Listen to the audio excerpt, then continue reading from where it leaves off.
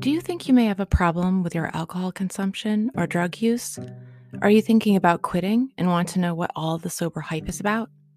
Whatever the reason, I'm so grateful you're here with me today. My name is Sarah, and I am the creator and host of Sober Gratitudes. I once was an active alcoholic, and after decades of failed attempts to control my drinking, I finally reached out for help. Letting others help me is why I am here today, living a life I never thought possible. The suffering of my past was the catalyst I needed to find recovery and be receptive to healing.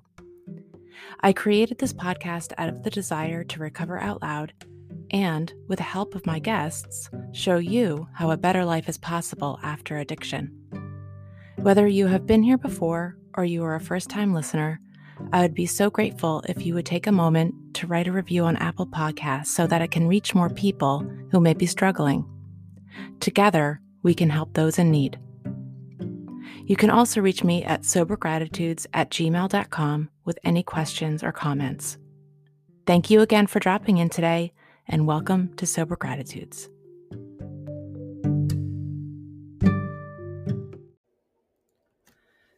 Sober Gratitudes is a podcast dedicated to spreading the hope in recovery from addiction. It is an inclusive show that does not promote or represent any recovery program. When my guests and I discuss what keeps us sober, we are referring to our own unique experiences. Our goal is to encourage and give hope to those who are struggling and need support.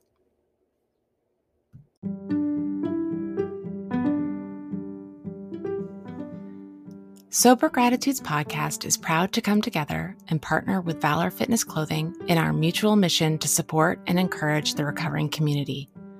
Based in Los Angeles and inspired by real recovery, Valor Fitness lives up to its mission. With one item sold, Valor Fitness donates one item to a homeless shelter or transitional rehab facility. Because Valor Fitness Clothing supports Sober Gratitude's mission, everyone can receive a discount when shopping. Use the code GRATITUDE20 at checkout. Also, every guest on my podcast will be graciously given a gift certificate from Valor. We're stronger together when we come together.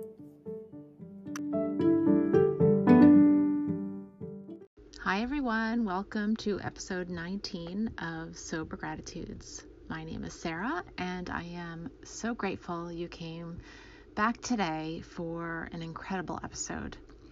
Today's guest is Tim. He's a former IV heroin addict, and he shares his incredible story of life before and after addiction. He is transparent about how he always felt something was missing in his life from a very young age, a void, and how an opiate prescription from a car accident ultimately turned into a means of numbing this void and difficult emotions that were never addressed. Pain pills for a car accident injury to IV heroin drug use. Learn how an eventual emotional breakthrough and a surrendering to his disease resulted into a renewed self-love, sense of belonging, and sense of purpose. Tim, creator of The Sober Guru, launched a huge online support resource for people who are addicted to drugs and a 34,000 following Facebook page. This is an episode that inspired me beyond measure. Please take an hour to soak up this incredible story of hope and redemption. And you do great work too. I love the Sober Gratitudes. And honestly, that's one of my tools in my toolbox is being grateful, because when I get out of gratitude, I start to go backwards with my thinking, and I have to every day go over my daily gratitudes, because I have to remind myself, why am I sober? Why am I staying sober? Why am I growing as a human being? All these things I have, all these relationships, all these, my kids, everything is a gratitude. And if I give away my sobriety, I'm throwing all this away, all of it out the window. So the Sober Gratitudes is big for me, and your page, love it. I love what you're doing. I love, the awareness you're bringing and the attention to, everybody's different story. and maybe Yeah. having your first drug addict on your podcast might open the door for many others. That'd be Yeah. great. Well, I've been kind of letting this podcast, lead itself. And I'm just kind of like listening to, how it's growing organically and what the listeners are and how people are responding, because really, truly, this was something I wanted to do for others. I wanted Right. to provide hope for others because, and also because I just love talking about and hearing stories about transformation. And like you can tell, I get very excited when I see people who are just so down in the trenches and look at where you are now, Tim. Like, this is just Yes, ma'am. unbelievable. And yeah, so I just can't wait. I'm so glad to know you. I'm so glad we connected, and I'm going to keep my eye on you. I'm going to be watching you and your beautiful family grow, and keep your son, the one in particular who has, the valve issue. I'm sure with the way the medical industry is now, and I know people who have children with heart issues, that I'm sure he'll be well tended to. But Yes, ma'am. you know more than I do, but I'll be absolutely keeping him in my prayers. Thank you. I I appreciate that. I wish you all the best. And I will be writing. I'll be posting you all over the place on my social media for when we get your podcast out, your episode out, which I'll probably do that today. Okay, I'll People, also share it out on my pages and different platforms. I appreciate you for having me, and yeah. thank you for all your support and love you're sending. And I'll be doing the same with you. I'll be following. I'll be listening to more stories. I hope I hear some more drug addict stories because everybody's different, but we all end up the same place. Yep. Recovery. So it doesn't matter what got us here. It's just that we're here. Right, and helping each other. Like, we're Yes, not in ma'am. competition. We're not in competition with each other. No, Like that. no. Like that's what I love about this. Like, all the other podcasts that are recovery podcasts, I get so excited about them. I want to tell everyone about all these other podcasts, and that's just I just love that. I love that I can celebrate other people who are doing what I'm doing, but in different ways. And it's all for the good of helping people. So recovery is definitely an us thing. No matter who you are or what country you're in, it's an us thing. We do recover, We do together. So Together, terrific. yes, ma'am. Yeah, well, this has been great, and I really so grateful for you coming on, and we'll be in touch. Yes, ma'am. Thank you so Okay. much. I appreciate your time. Okay, take care, Tim. All right, bye-bye. Tim? Is that better? Yeah. See, Awesome. said service. There must be a million people who are doing podcasts during this pandemic, and it's just No, I think that's like I was telling you. It's undeveloped, and AT&T, they don't have a lot of towers around here. I even tried to get an AT&T hotspot and or like a signal booster. They don't have them. Okay. Not for this area. So I had to switch to T-Mobile because of that. Okay. Bad press for AT&T if I keep this in the recording. Anyway, I'm so excited, everyone, that I have the Sober Guru with us on my podcast today. His name is Tim, and we connected it was Twitter, right, Tim? Instagram. Oh, sorry, Instagram. All these social media accounts. There's a lot. Yeah. But you have a huge following on Facebook, and then your website is just unbelievable. Let me just tell the listeners a little bit about you and our conversation. So Tim and I connected. One of us reached out to the other. I can't remember, but Tim is officially my first former drug addict, and I've always spoke with recovering alcoholics, so I'm really pumped to have my first former drug addict on today, because I really my podcast name, Sober Gratitudes Podcast, is allows for quite a lot to fall under that umbrella, a wide range of addictions and things of that nature. So Tim has done incredible things with his sobriety, and everyone needs to know about what he's done. And first, before we learn more about the Sober Guru and what you offer as the guru, Um, let's hear about you and your background and how you qualify as a recovering drug addict. Okay, I'll give you the short version.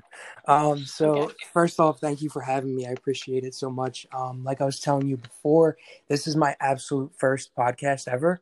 So I really do appreciate, the opportunity to have me on here sharing my experience and my gratitude, most importantly. So I grew up in a normal house. No, there's actually no alcoholics. But neither of my parents are alcoholics or addicts. Um, but always, I'd say, since I was like, I guess since from where I can remember, like 12, I always had this void, right? And they talk about the void in the rooms, and I related to it so much because I always felt like something was missing. And when I was, I'd say, we'll fast forward like 14, 15 in high school, started messing around, drinking, smoking weed, at the time, normal teenage things. Um, Actually, I drank a lot. I drank a lot from 14 to all the way up to about 18. And then all of a sudden I stopped drinking. I found something more that filled the void better. This is what happened for me. So And what was that? that was opiates, Okay. painkillers. So when I just got out of high school at 17, and I got into a minor car accident where it messed up my lower back, got rear-ended, and then coincidentally a year later I got T-boned. Um, so both of those accidents kind of had my pill addiction take off. So doctors prescribed me oxycodone and hydrocodone. I was on them prescribed for about, I'd say, 2.5, 3 years. Oh And my gosh. oh yeah, because one accident happened and then the other, and then more damage occurred. So they kind of had me in therapy, physical therapy, seeing a chiropractor, the whole gamut of services that follow a car accident. So yeah, my life kind of got like interrupted. So let me go back a little bit. So when I graduated high Sure. school, I was 17. Currently, at that time, I was only doing construction, like side jobs, and I wanted to get into the field of helping people. So like I applied for an airline. Weird, different jobs. I applied at the airline. I applied at the hospital, Children's Hospital, and then I applied at what was it? Oh, um, the train. Sorry, It's okay. the metro train in Philadelphia. I applied to Okay. all those. I was like, okay, I can help people at all these places. Let's see What's which one the calls me back. I'm sorry, Tim. What's the metro train in Philadelphia? It's actually called SEPTA, What is it? Amtrak and SEPTA, So SEPTA, SEPTA. okay, gotcha. It's a major metro there. Oh, So I okay. applied to all of them. The Children's Hospital got back to me, and the airline got back to me, but I chose to go with the Children's Hospital because it was local, Children's Hospital of Philadelphia. So Hmm. I started working there out of high school. I was doing part-time classes for EMT, and I thought maybe I could, bring that to the hospital and do that there. But, it didn't work out that way. I got kicked out of the EMT school. Too much tardiness, late, drinking with my friends, didn't really take it as serious because I just got out of high school. I was like, I can take my time with school now. Well, it didn't work that way, unfortunately. So I did a support services role in the hospital. So I started there right out of high school, and by the time then go back to where I was. So I got in a car accident at 18 to 21. I was using prescribed medications. So in between there, my doctor tried to cut me off. Now I didn't know anything about drug addiction as far as like this is dangerous. You got to come off of it safely. Um, there's a high risk of you using other opiates that are stronger from starting this. I didn't know any of that. They didn't educate me properly Hmm. when I was going. I just thought like I had to do this in order to get my car fixed, in order to get I mean, I was young and naive, so I didn't really know how any of that worked. Well, it Never didn't been seem in a like the car accident doctors before. the doctors weren't very helpful. No, No. the Okay. doctor was not helpful at all. Can I ask what year this was? I'm just Okay, curious because of so I'm sorry, I got to do a little bit of math here. it's okay. So I graduated in '09. This was probably 2010. Okay, 2010, and the doctors were not helping you to effectively come off of these painkillers. They just No, were saying, so from 2010, 2011, right around there, 2011, they kept me on it, and my tolerance started building. So then they gave me higher doses. He was a little bit iffy about bumping my milligram because of my age. yeah. But he started me at 5 milligrams, and then he bumped it up to 10. I was on 10 for a while. I'd say about 7 months, 8 months, and then he bumped it to 15s. Well, eventually that wasn't good enough, and when he said he was going to cut me, I found out I can go to other doctors. I didn't have to go to just him. So here I was at 18, almost 19, and I'm looking around doctor shopping, they call it, seeing who will help me with, filling my prescription, writing me a prescription, and then going from there. Well, I found somebody. It was like a half hour out of the way, but that was fine at the time. I didn't care, and I didn't want to get into the same situation where my tolerance built up, and then I got cut off. So I found a secondary doctor who I would just pay with cash, not insurance. So the insurance company didn't know about it. I just had to pay in cash. So I paid him in cash, and I filled my prescription in cash. But I knew I would never run out, and I don't have to worry about getting cut.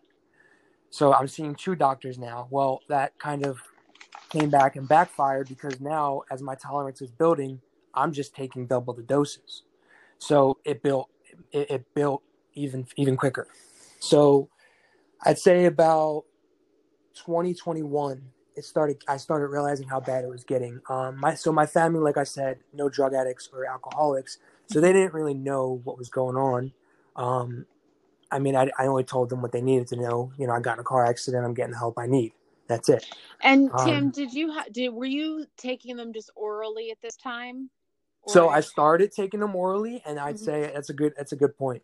I'd say about a year in, I started sniffing them, crushing them okay. up, and sniffing them. And And how I do you get actually, that idea? Like, how would you? Because see, I'm an alcoholic. I never use drugs like that. But like, I'm just curious, and like for the listeners too, who might be curious, like, what makes you say, like, okay, now this is not enough. I'm going to start sniffing it. Like, do you get that idea from the people that you are, or do you look on Google? Do you Google it? Like, how did you honestly, know? I'd say it's a combination of the people I was around, and then I just had some knowledge of like how it hits your bloodstream, right? So if you take it orally, it's going to hit your bloodstream the longest. If you inject it, it's pretty instant. And if you put it in your saliva or if you put it in your nose, it'll hit it a lot quicker. So like so for instance, you're an alcoholic. I don't know if you know, but like cocaine, you feel it almost instantly because you sniff it. I mean, you can also shoot it, but you don't eat it. Eating it, I don't know that anyone has really had a problem eating cocaine, but it's either sniffed or it's injected. So I knew about that because in high school I tried cocaine, never really got addicted to it, but I tried it, parties. It goes hand in hand with drinking for me. So in high school I knew about sniffing cocaine, so I think the people I was around as well, because later on they suffered with the same issues as I did with the heroin. So I think they were on the same track as like, I want to feel this as soon as possible. I don't want to wait. I want to feel it instantly. So yeah, it was definitely addict behaviors, and I didn't even know what was going on as far as like I'm growing an addiction that's going to be hard to fight. I didn't really have an idea of what was going on. Believe it or not, when I ran out, I thought I was just sick, like I had the cold or something. Like I didn't know I was going through withdrawals. I had no idea. I'm just like, I'm sick. I'll get better tomorrow. But isn't that dangerous though? Like, that's pretty dangerous though to stop. Like, you are this innocent, young man taking these medications that doctors prescribed you, and yeah, granted, you were taking them like in an addict sort of way, but when you stopped taking them, you didn't know that you were going to have certain kind of withdrawal that might be deadly. Right. I mean, it could have killed you, So right? it can't. So opiates can't kill you when you're Okay. coming off of them. Very few drugs that can. Xanax is one of them because of the seizures that can kill you. Coming off Xanax is dangerous. Okay. Alcohol, as you know, can be very dangerous because it gives you seizures and Right. stuff like that. Same thing with the Xanax. Okay. Gives you seizures.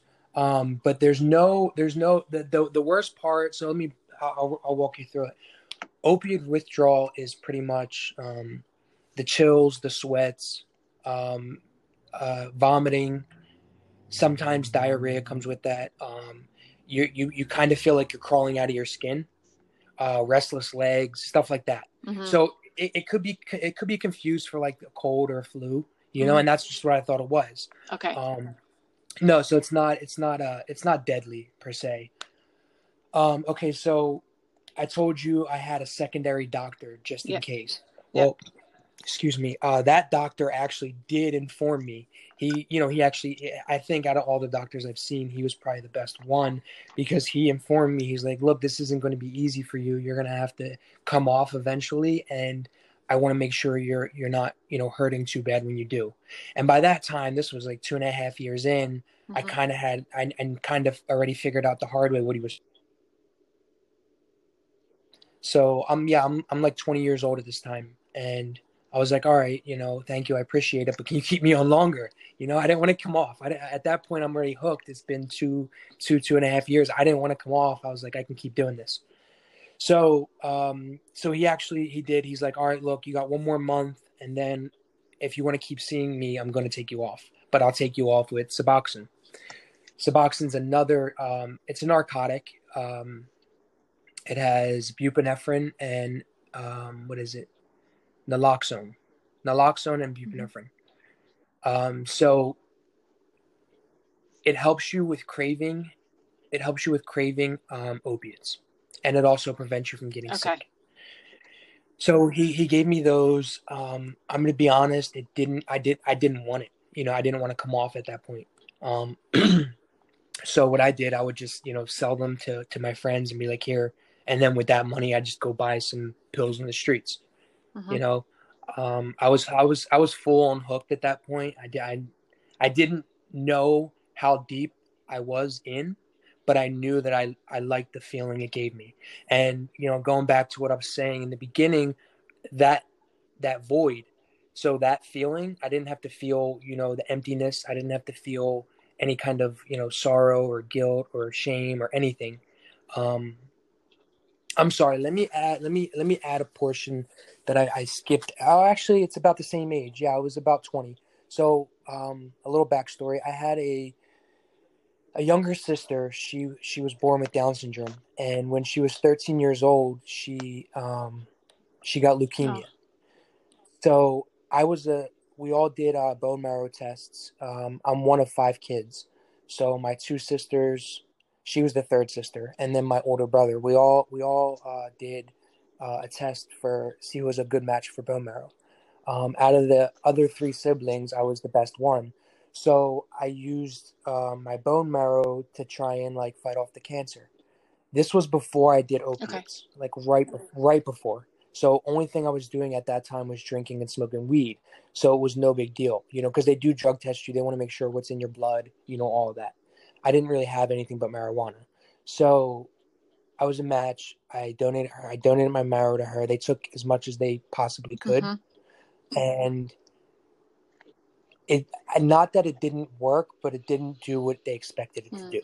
Her body fought off my marrow. So her cells were fighting off my cells. So her body didn't receive it properly.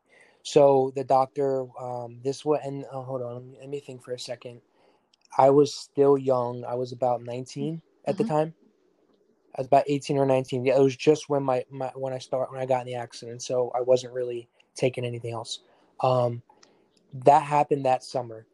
I'd say 19, and they were like, she's probably got a couple months left. So they put her on hospice, and I moved back home with my parents because I was out of the house. I was out of the house at 16. I moved back with my parents at 18 when my sister got sick. And um, so that was summer. That was summer of, I want to say summer of 15. Okay. That was. No, it might have been before that. Because, yeah, she fought it for about 2 years. Oh, wow. Yeah, she fought it for about 2 years, and with chemo and then eventually the bone marrow, but that did, like I said, didn't work. Anyway, I had a lot of shame and guilt. I don't know. I felt like somehow, some way, it was my fault that her body didn't receive my cells. I don't know why, and it doesn't even work that way. Where like it's something wrong with your bone marrow, but I didn't understand it, and I don't know. I was beating myself up a little And bit. you had already, So and I'm sorry to interrupt, but so real quick, so No. you had already though, and you were transparent in the beginning when you said that you already kind of felt like when you were younger that there was a void in your life, that something was missing. So you already had that kind of, is that when that void feeling started? Darkness almost. Okay, Yeah. and then No, the void started when I was like 12, I'd 12, say. okay, 12 13. or 13. Okay, Yeah. so not too long before you started drinking and Right. smoking weed, and then not too soon later, there was the unfortunate situation with your sister and the bone Right. marrow not working. So that just kind of I would imagine it fed into your feelings of shame, It fed into it, of right. guilt, and okay. Sorry to interrupt. Yeah. I just wanted to make that. No, you're fine. Okay. You're fine. So yeah, so she made it July. She passed away January the next year. I'm sorry. So yeah, it's okay. But she so I had a lot of guilt and shame around that. I blamed myself, even though I shouldn't have. I did. You know, I learned more about it afterwards. Yeah. Talked to a lot of different professionals about it, but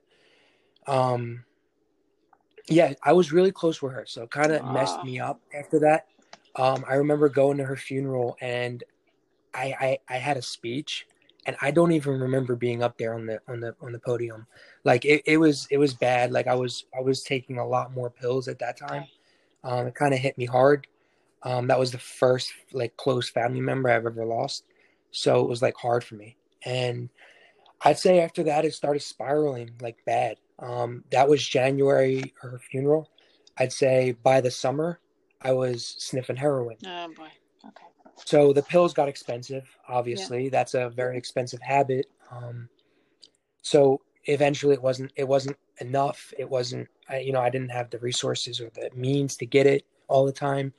Doctors kind of started getting stricter at that time. Yeah. Because this was, a couple years after initially getting prescribed them. And that's another thing too. Thinking back, pills were a lot bigger then in 2009, 2010 than they are now. And even, it started improving with doctors. And they started regulating more how freely they could give it away. Yeah. How freely they can give those prescriptions away. And then also making sure that the patients know what they're getting themselves into, and then, properly taking them off. So I'm glad for that, looking back. Yeah, that's why I asked about the year this started, because I knew like things got pretty hardcore strict. Yeah, in Philadelphia, 2009, 2010, it was pretty loose. And before that, it was even worse. Because when I grew up, I didn't grow up in a bad area. It was pretty, middle class. Mm-hmm. But everybody, that was the big thing back then, was pills. Heroin wasn't that big. Okay. It was big, but not like it is now. Pills were huge back then. So it was more accepted amongst my friends. Okay. I didn't really have to hide it. So then, sorry, I'm gonna go back to where I was. That's okay. Sorry. So yeah, my sister passing definitely hit me hard.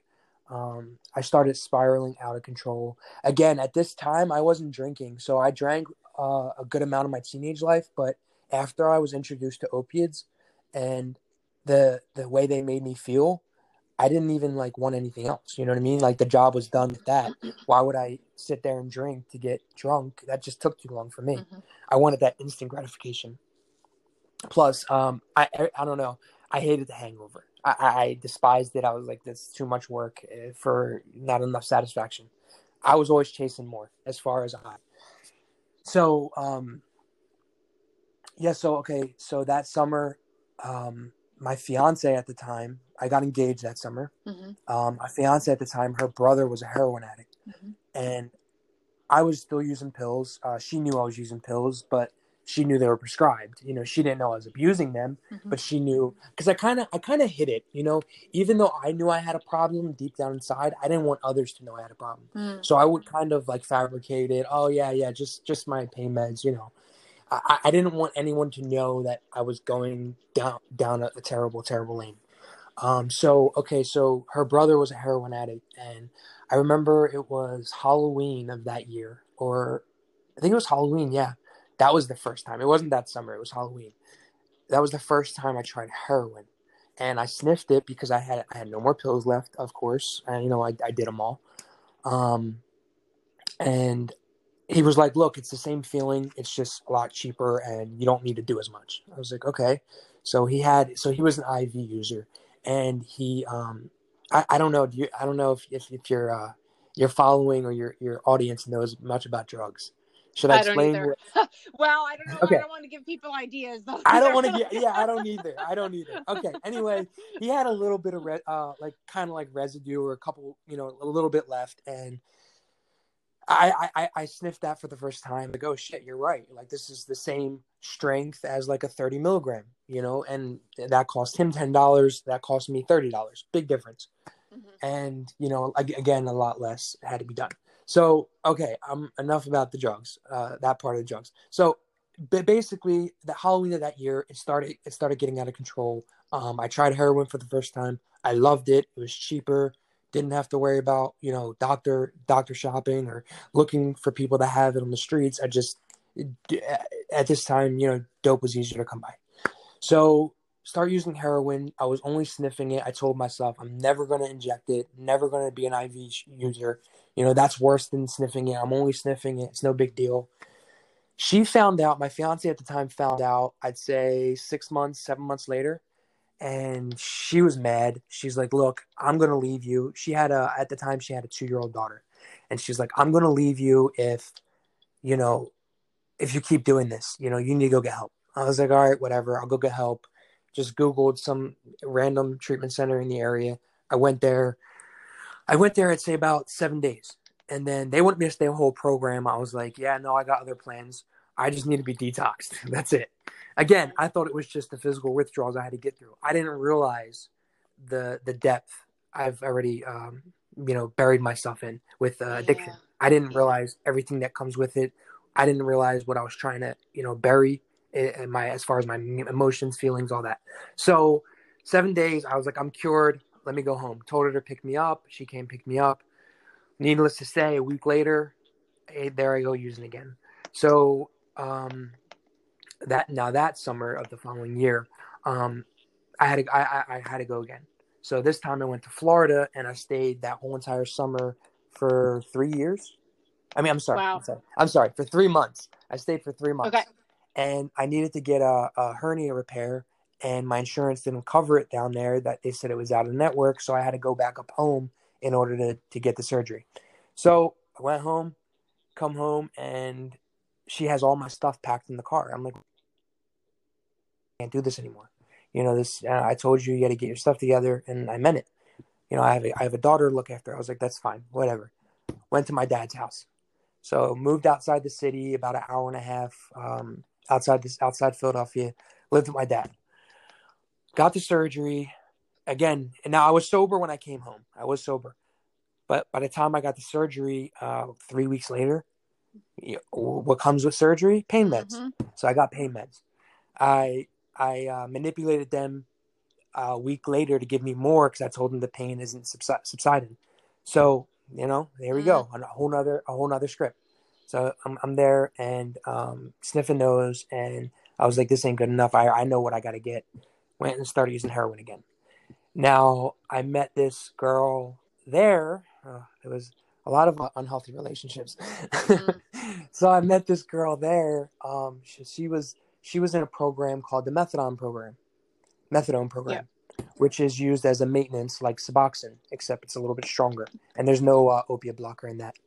So met her at the methadone program. She's like, "Hey, why don't you try this? Then you won't have to use heroin." Okay, cool. What do I got to do? Well, they didn't take my insurance, so I had to sign up for Medicare or like welfare insurance, and that's all. The only insurance they would take was the city funded insurance. So I signed up, went to the methadone clinic. They started me at um, I believe it was like 40 milligrams, and then every week they would bump it up. Because they want you to stay on maintenance. That's the whole idea, so you don't have to go back to using heroin. Right. But the problem was there was no. Remember how I said Suboxone has a blocker in it, an opioid blocker? Uh-huh. Methadone does not. Uh-huh. There's no opioid blocker at all. So I still wanted to use heroin. So here I am using heroin and methadone, and so that same girl, she was again, like I said, very toxic relationships. She was on the run when I met her, and we started going to methadone clinic together. I'd say 2 months in, she got caught up because she started using heroin as well. She was stealing from stores, and she got caught, and she had warrants, and they took her away. Okay, so they took her away. I'm out here using by myself now, and before she, I'm sorry, before she what before she went away. Oh no, I'm sorry. No, I'm sorry. So she went away for like 2-3 months. When she got out, we got married through the justice of the peace. Mm-hmm. I don't know why. I have no idea. We weren't in a good relationship. It was just something to do, I guess. Mm-hmm. I don't really remember much of it either, by the way. Mm. Drugs do that to Mm. you. So she showed me how to shoot up for the first time. Now, I remember I was sniffing it. I told myself I'd never shoot up. Well, this is about a year and a half after sniffing it, I started shooting it.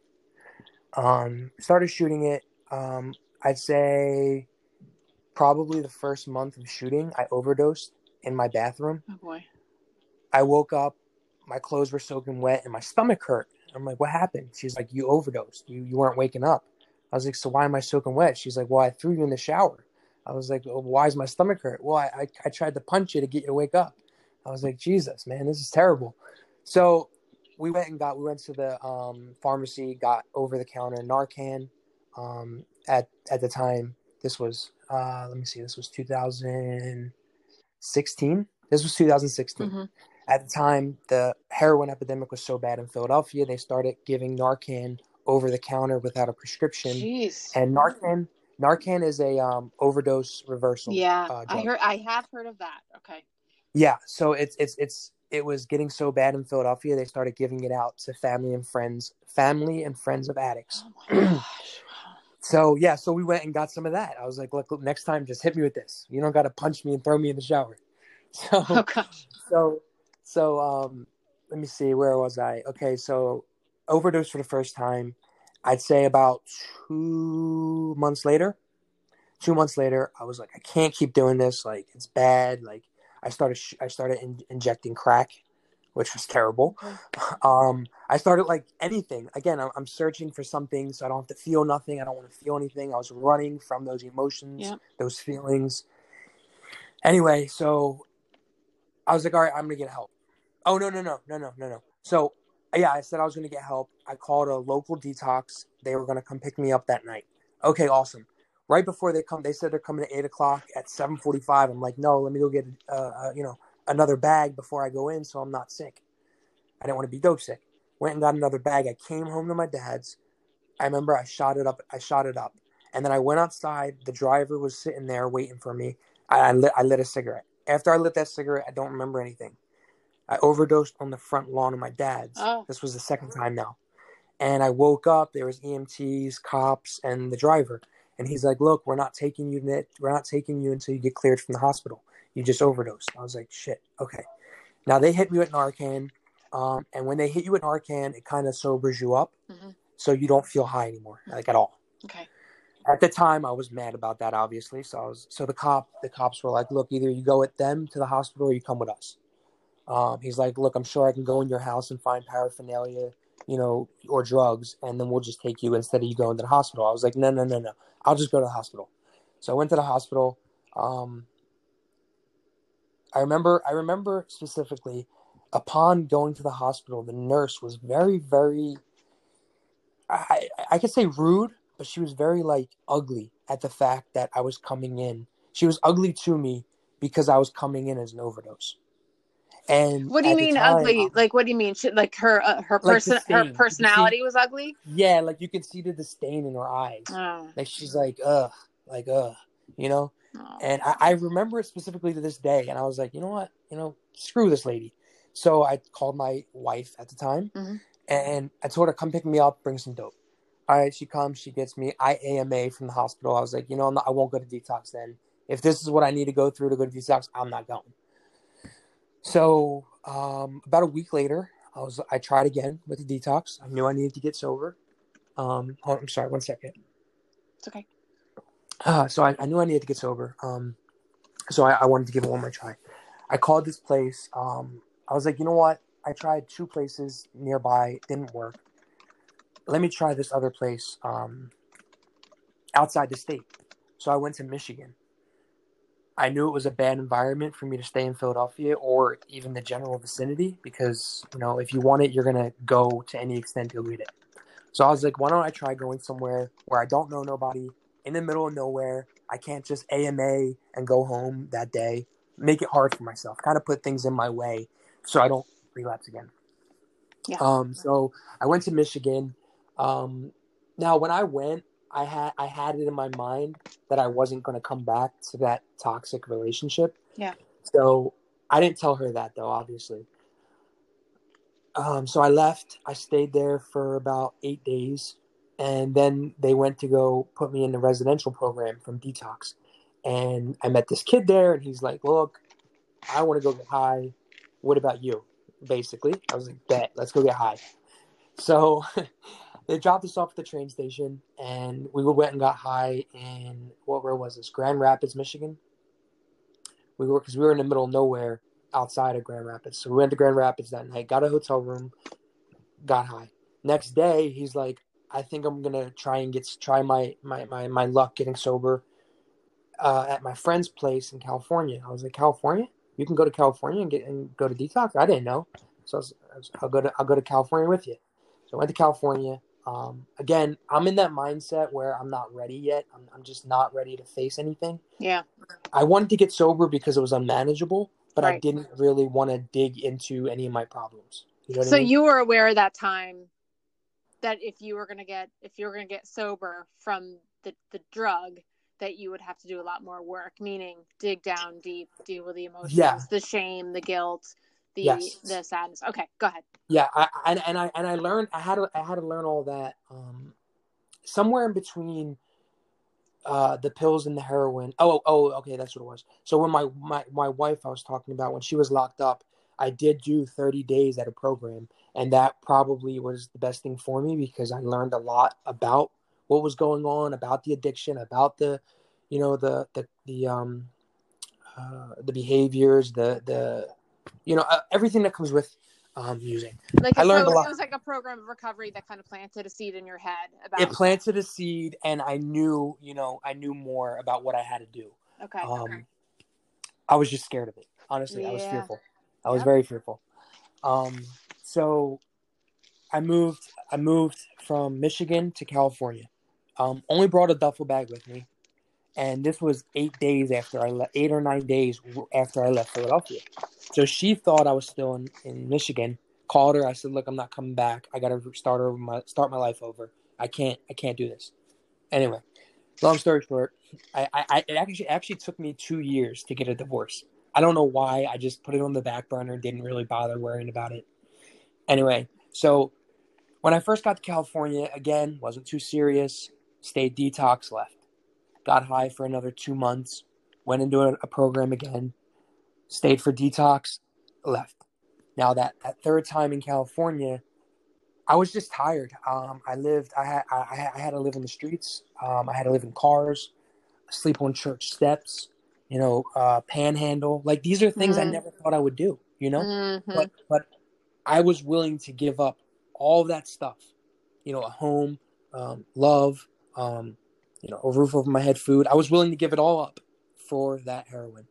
And a lot of the times people will say, I lost all this because of heroin. But in all reality, I gave it up. I gave up everything for that drug. That's what I want. I didn't want anything else. I might have told you I wanted it, but deep down inside, like I was saying, I didn't want it bad enough. I didn't want it. So my third time in treatment, and I kind of broke down in detox. The therapist there was amazing, and she kind of like knew what to ask, and then she kind of knew like what to tell me, and at that time I broke down.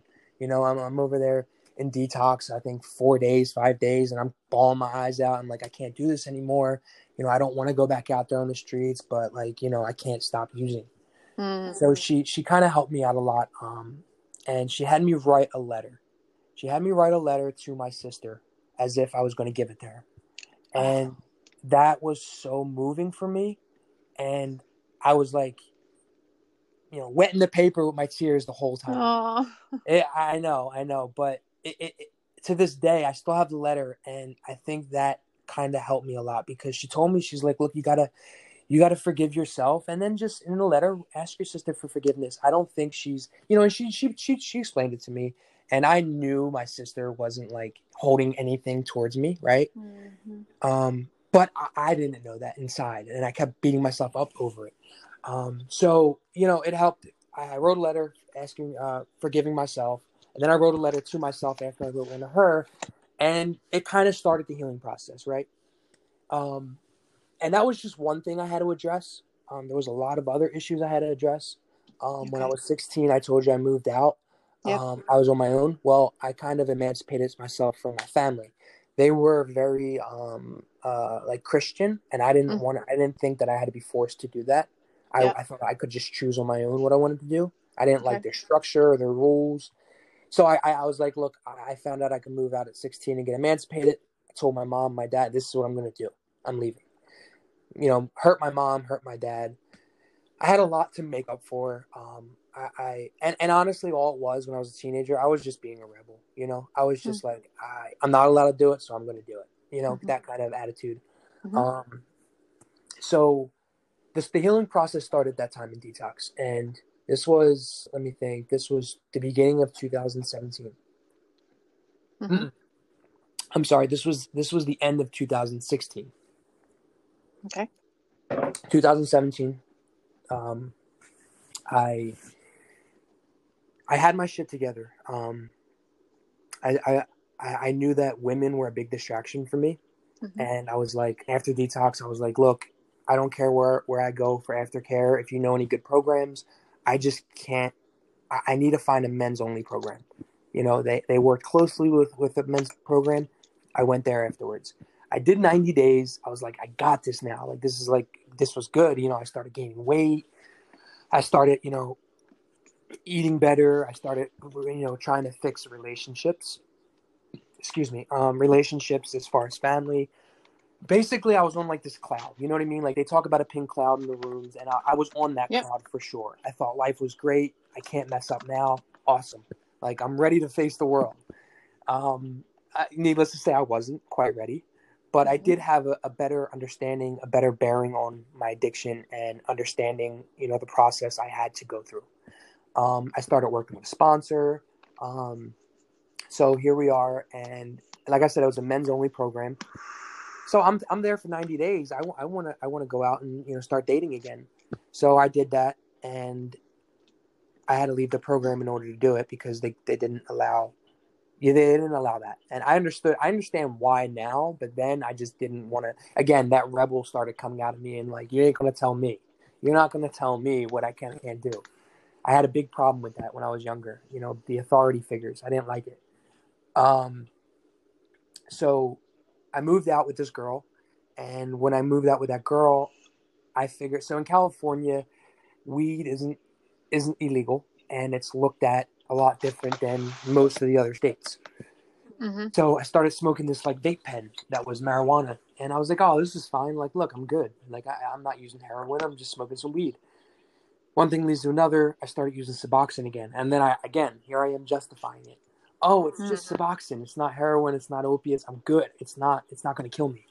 Well, that didn't work out. It did not work out at all. That summer, summer of 17, I went and got clean for the last time. I surrendered completely to the program.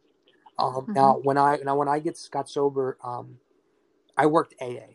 I always liked AA better, even though I don't identify as an alcoholic. I always liked it better for whatever reason. NA, I don't have nothing against NA, but as far as the sponsorship goes, I just liked AA. Okay.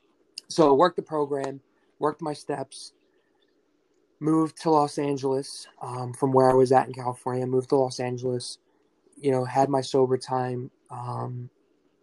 I actually got past the 90-day mark, was so proud about it. At like 6 months, I was like, you know what, let me stop counting so I don't jinx myself. I'll just take it one day at a time and then, go from there.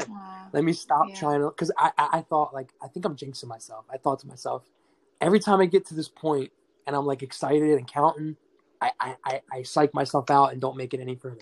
So I stopped counting. I stopped taking chips. Here I am today. So, okay, so a little bit about now. I met this girl. I was working at a sober living, sober home in Los Angeles. I was about 6 months sober then. And I met this girl. She was also working there. And, we kind of kicked it off. It was about 2 years ago. We kind of kicked it off. And she told me, she's like, look, I got to go back to my kids in Texas, I don't know if we can date for long distance. I was like, no, don't worry. I'll come with you.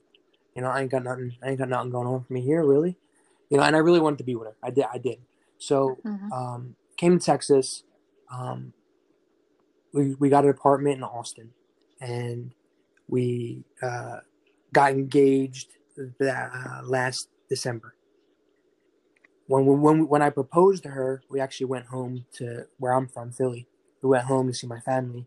That was, I think, the second time I was home sober and stayed sober, which was a big thing for me because I was like, I was scared. That was another thing. So when I left to California, I was scared to go back because I knew if I went back and surrounded myself with those same people, those same situations in that same environment, I didn't know if I was going to be strong enough to say no. So anyway, in sobriety, I went back. This was the second time now and remained sober. I proposed to her, and right before that was Christmas Eve, I proposed to her. Christmas Day, she found out she was pregnant. I was like, oh shit, here we go. Great Christmas gift. Thank you. Great Christmas gift. We went home 3 months later, found out it was twins.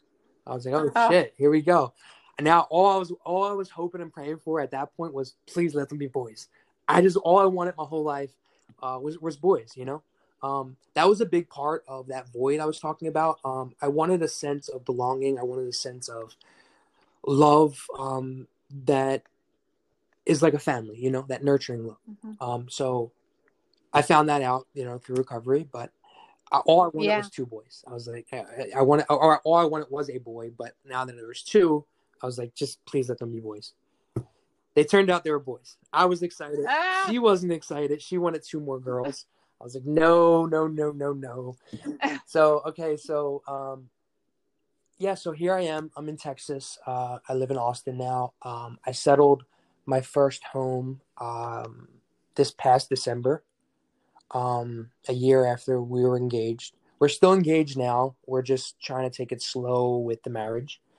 She has a prior divorce. I have a prior divorce. She's actually in recovery for alcoholism. And again, it's not to say that all addicts aren't the same, because they mostly are, but it's a different battle, because I've never been close with an alcoholic like that. And her battle and my battle are kind of different, and not in the sense of, recovery, but just like, what got us there, our journey, the feelings involved, like it was all different, but yeah, so but I have to say, I'm here living my life, and I'm grateful because I couldn't have had any of this without my sobriety. The life I was living was, definitely headed towards death, destruction. Yeah. I did overdose one more time when I was in California, and that's 3 overdoses where I was Wow. on death's doorsteps, and I didn't care. Where I was mentally, I just didn't care. I was like, I just wanted to be over with. I actually, I used to not wake up. Like it was, I woke up. All right, let's try this again. I wasn't suicidal, but and again, I just didn't care. I Mm-hmm. had no excitement about life.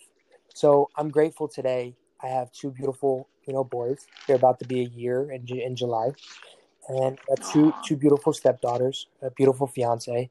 Um, so a little bit about the Sober Guru goes kind of with my story, So when I was Yeah, and I just have to say, I just want to just interject real yes, quick. I'm just blown away by this story, and I mean, you, I've been taking notes the whole time, and from the beginning, it's clear that you are somebody, because this is going to make sense when I'm done. But you talk about right from the beginning that you want to, like, you when you were in your teens, you want to get into a job where you're helping people. hmm And so you could work at a children's hospital in Philly.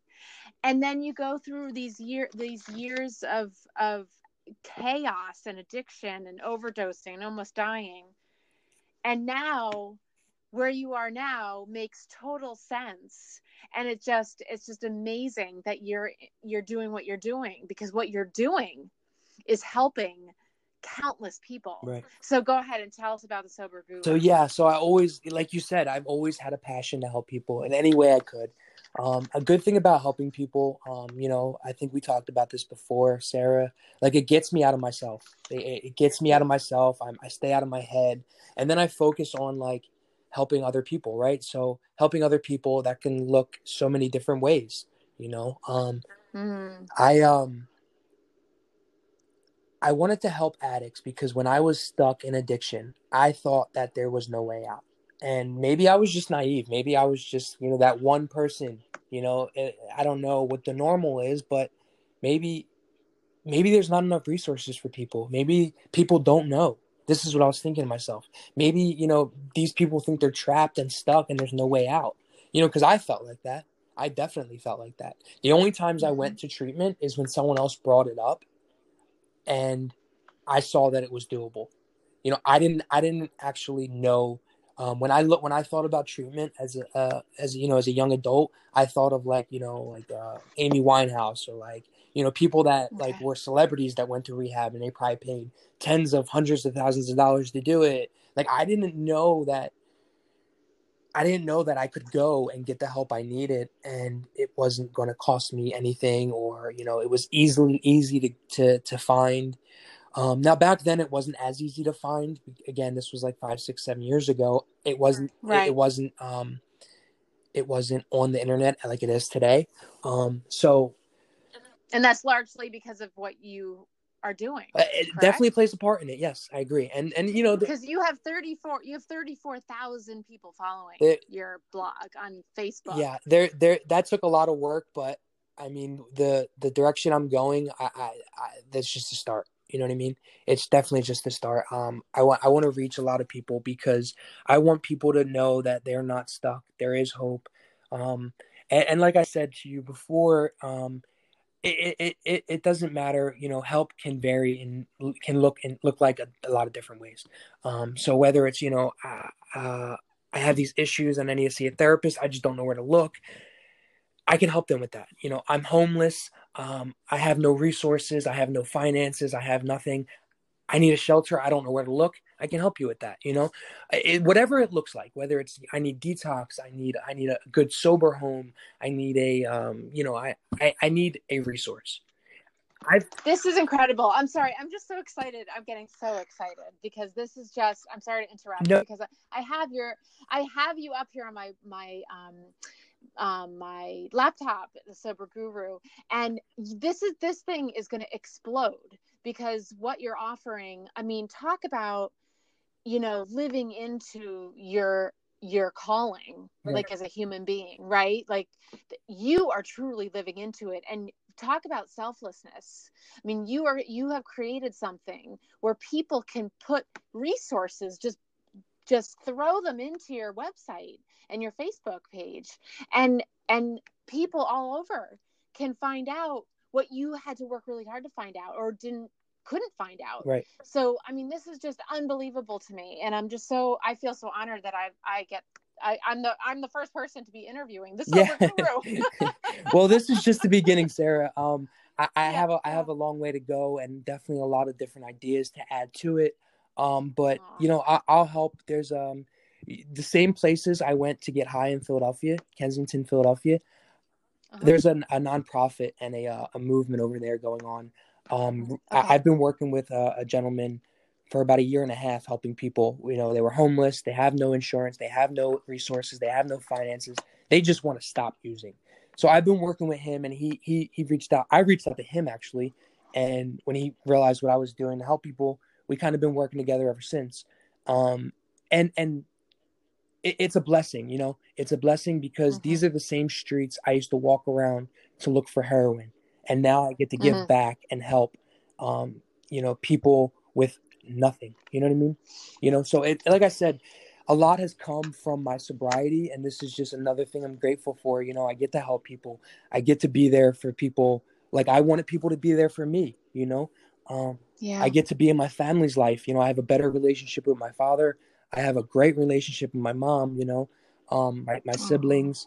I get to be there for my kids because, you know, I know for once, I know I have to remind myself, but I know if I pick up one more time, it's over, you know, Yeah. end game. Yeah. No, there's no more, Yeah. there's no coming back from it because, you know, nowadays you have the problem of fentanyl. You know, when I was getting high, you know, 4 or 5 years ago, it was more so just heroin. And there's a difference. There's a big difference. The fentanyl is the reason why people are dropping like flies every single day. And it's getting worse and worse Mm. and worse. Um, you know, Oh, that's so it scary. is scary, and sometimes even the Narcan can't reverse the fentanyl. You know, it's bad though. It's definitely bad. But I'm grateful that I don't have to, you know, still be out there using. I'm grateful that I can you know, make a life for my family. I can raise my family. I can be present in my own life. You know, and sometimes I have bad days, and those bad days, you know, Of they can course. be Yeah. terrible, or they can, you know, be another learning lesson for me. But Mm-hmm. more so this time, um, uh, I'm sorry, not this time, but this time in my life more so. I'm learning how to process my emotions, process my feelings. I'm learning how to work through them. I'm learning how to grow from them. These are all things that I was scared of in the past. You know, I thought it was all bad. You know, you say the word feelings, and for me, I think negative. You know, I don't think the positive feelings. I think, oh my goodness, I don't want to feel. You know, and that's Mm-hmm. how it was for me when I was in active addiction. So, you know, I'm Yeah. grateful for feelings. I'm grateful for my family. Like I said, I'm grateful that I get to help people. You know, whatever that looks like for, you know, people in need. I'm grateful that I get to share, you know, my testimony, and I get to, you know, be a good son, be a good father, be a good husband. I'm grateful for that. You know, there was a Oh. time when I couldn't say, I would call you crazy if you told me my life was going to be like this. I would have been like, you must be high yourself. Where'd you get that Mm. from? You know, I would, this is like it was out of my realm of possibilities in active addiction. And I'm definitely living my wildest dreams, you know, and it continues to get better. Um, you know, and there, like I said, there are rough times, but I honestly just use them as a time to grow, you know, because I know that the feelings are temporary. If they're negative, they'll go away. And then when they do go away, what can I learn from them?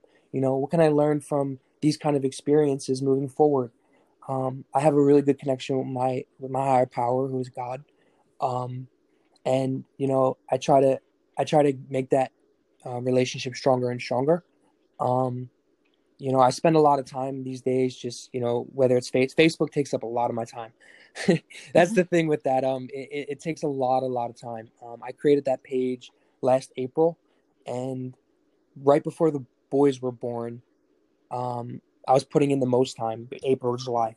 And when they were born, I kind of had to just do it not so much, but still enough to where it doesn't like lose its reach or lose its momentum. So that takes up a lot of my time now. I created the Instagram page not too long after. That Mhm. too, takes time. And then like my phone's always on. Everybody I give my number to, if they need me, they call me. Whether it's back home, whether it's people I met along the way, whether it's people in California. But my whole goal and mission is just help people raise awareness. It's a hopeless situation at the time, but there definitely is hope. And if I can help people see that, then I'm meeting, I'm fulfilling my dreams. Oh, yeah. You know what? You are a beautiful example of what life can look like on the other side of addiction. Mm-hmm. And you had the bonus, um, innate compassion inside of you, the innate desire to help other people, and then to have a sister with special needs, that I think adds an element to who you are as well.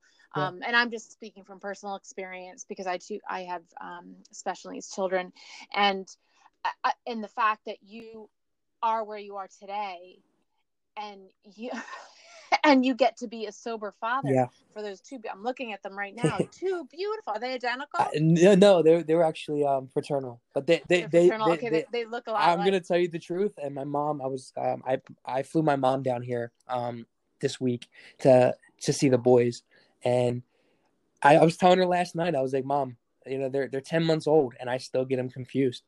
She No. she's like, no, you don't. And I'm like, look, this kid right here is Lucian. She's like, no, that's Lucas. I was like, see, that's what I'm talking about. I don't even know sometimes. They look so much alike.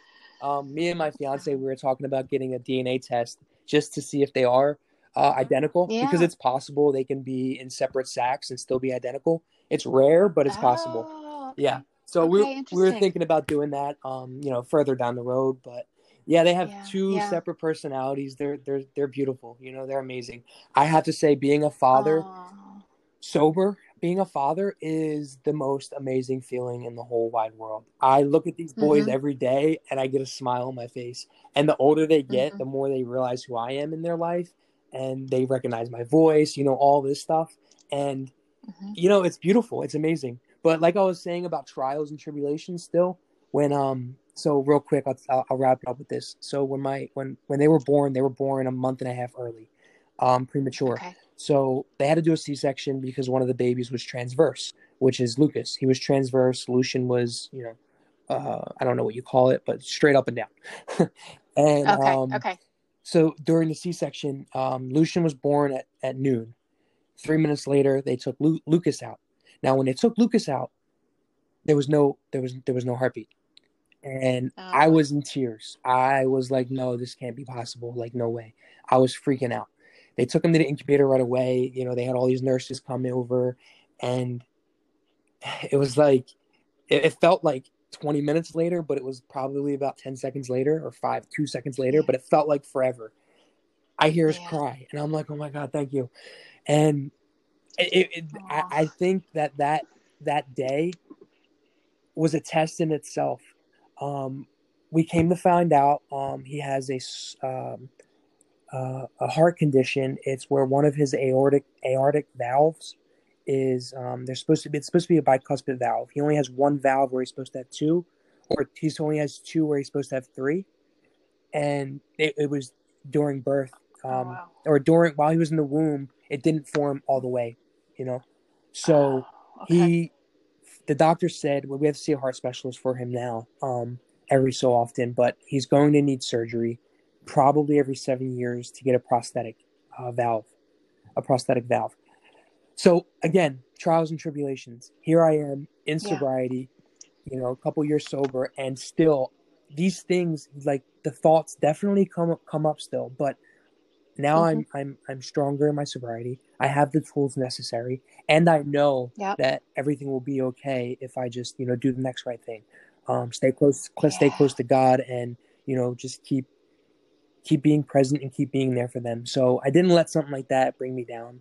Which in active addiction, I got high for a lot less. you know.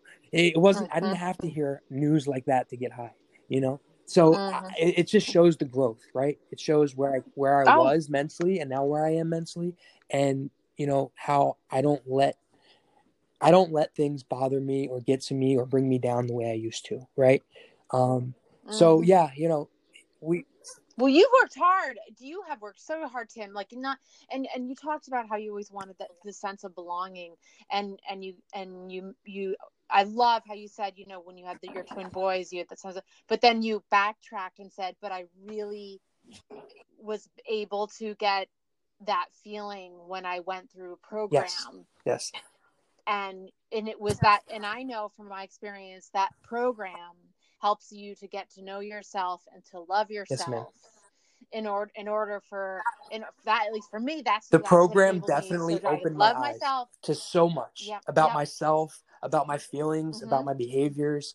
You know, I Mhm. mean, steps 1 through 12. You know, it's Yep. great. And those that, yeah. It's great. And that's like the Mm-hmm. foundation upon which we live our lives Yes, ma'am. positively. So yes, like you can experience something that with your one of your twins, that the heart condition, but I'm sure you have that in your Yes, ma'am. toolbox. How, what I need to do if I think about, oh my gosh, this is so hard, I want to use, wait, I know what's going to happen if I use, and you can walk through it. You can kind of like Play the how tape folks over. think through the Yeah. drink. You know, we think through the drink. Now, what if we pick up, it's going to be 5 days of, intoxication and being useless to everyone in the entire world, and causing chaos and everything like that. So you obviously, you obtained that in that program of recovery you started with, and then that sense of belonging. I am just so happy for you because you are amazing, and I'm just Thank you, so Sarah. grateful that I got to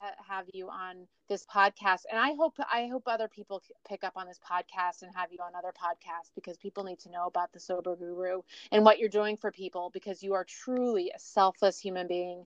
And, obviously you admit it, like you're not perfect. You have bad days, because that's the thing. Like, those of us who have gotten sober, we're grateful for it, but we also know, like, I know for myself, I know I'm not perfect. I know that Right. I still mess up. Like, I'm still going to mess up in sobriety, but I know I have a program where I can say, I'm sorry right away, or I can say, well, what can I do to make this better? And you clearly have those skills and the healed relationships. This is just just an amazing story. I'm just so, you can tell I get so excited about talking about recovery. Thank you, Sarah. And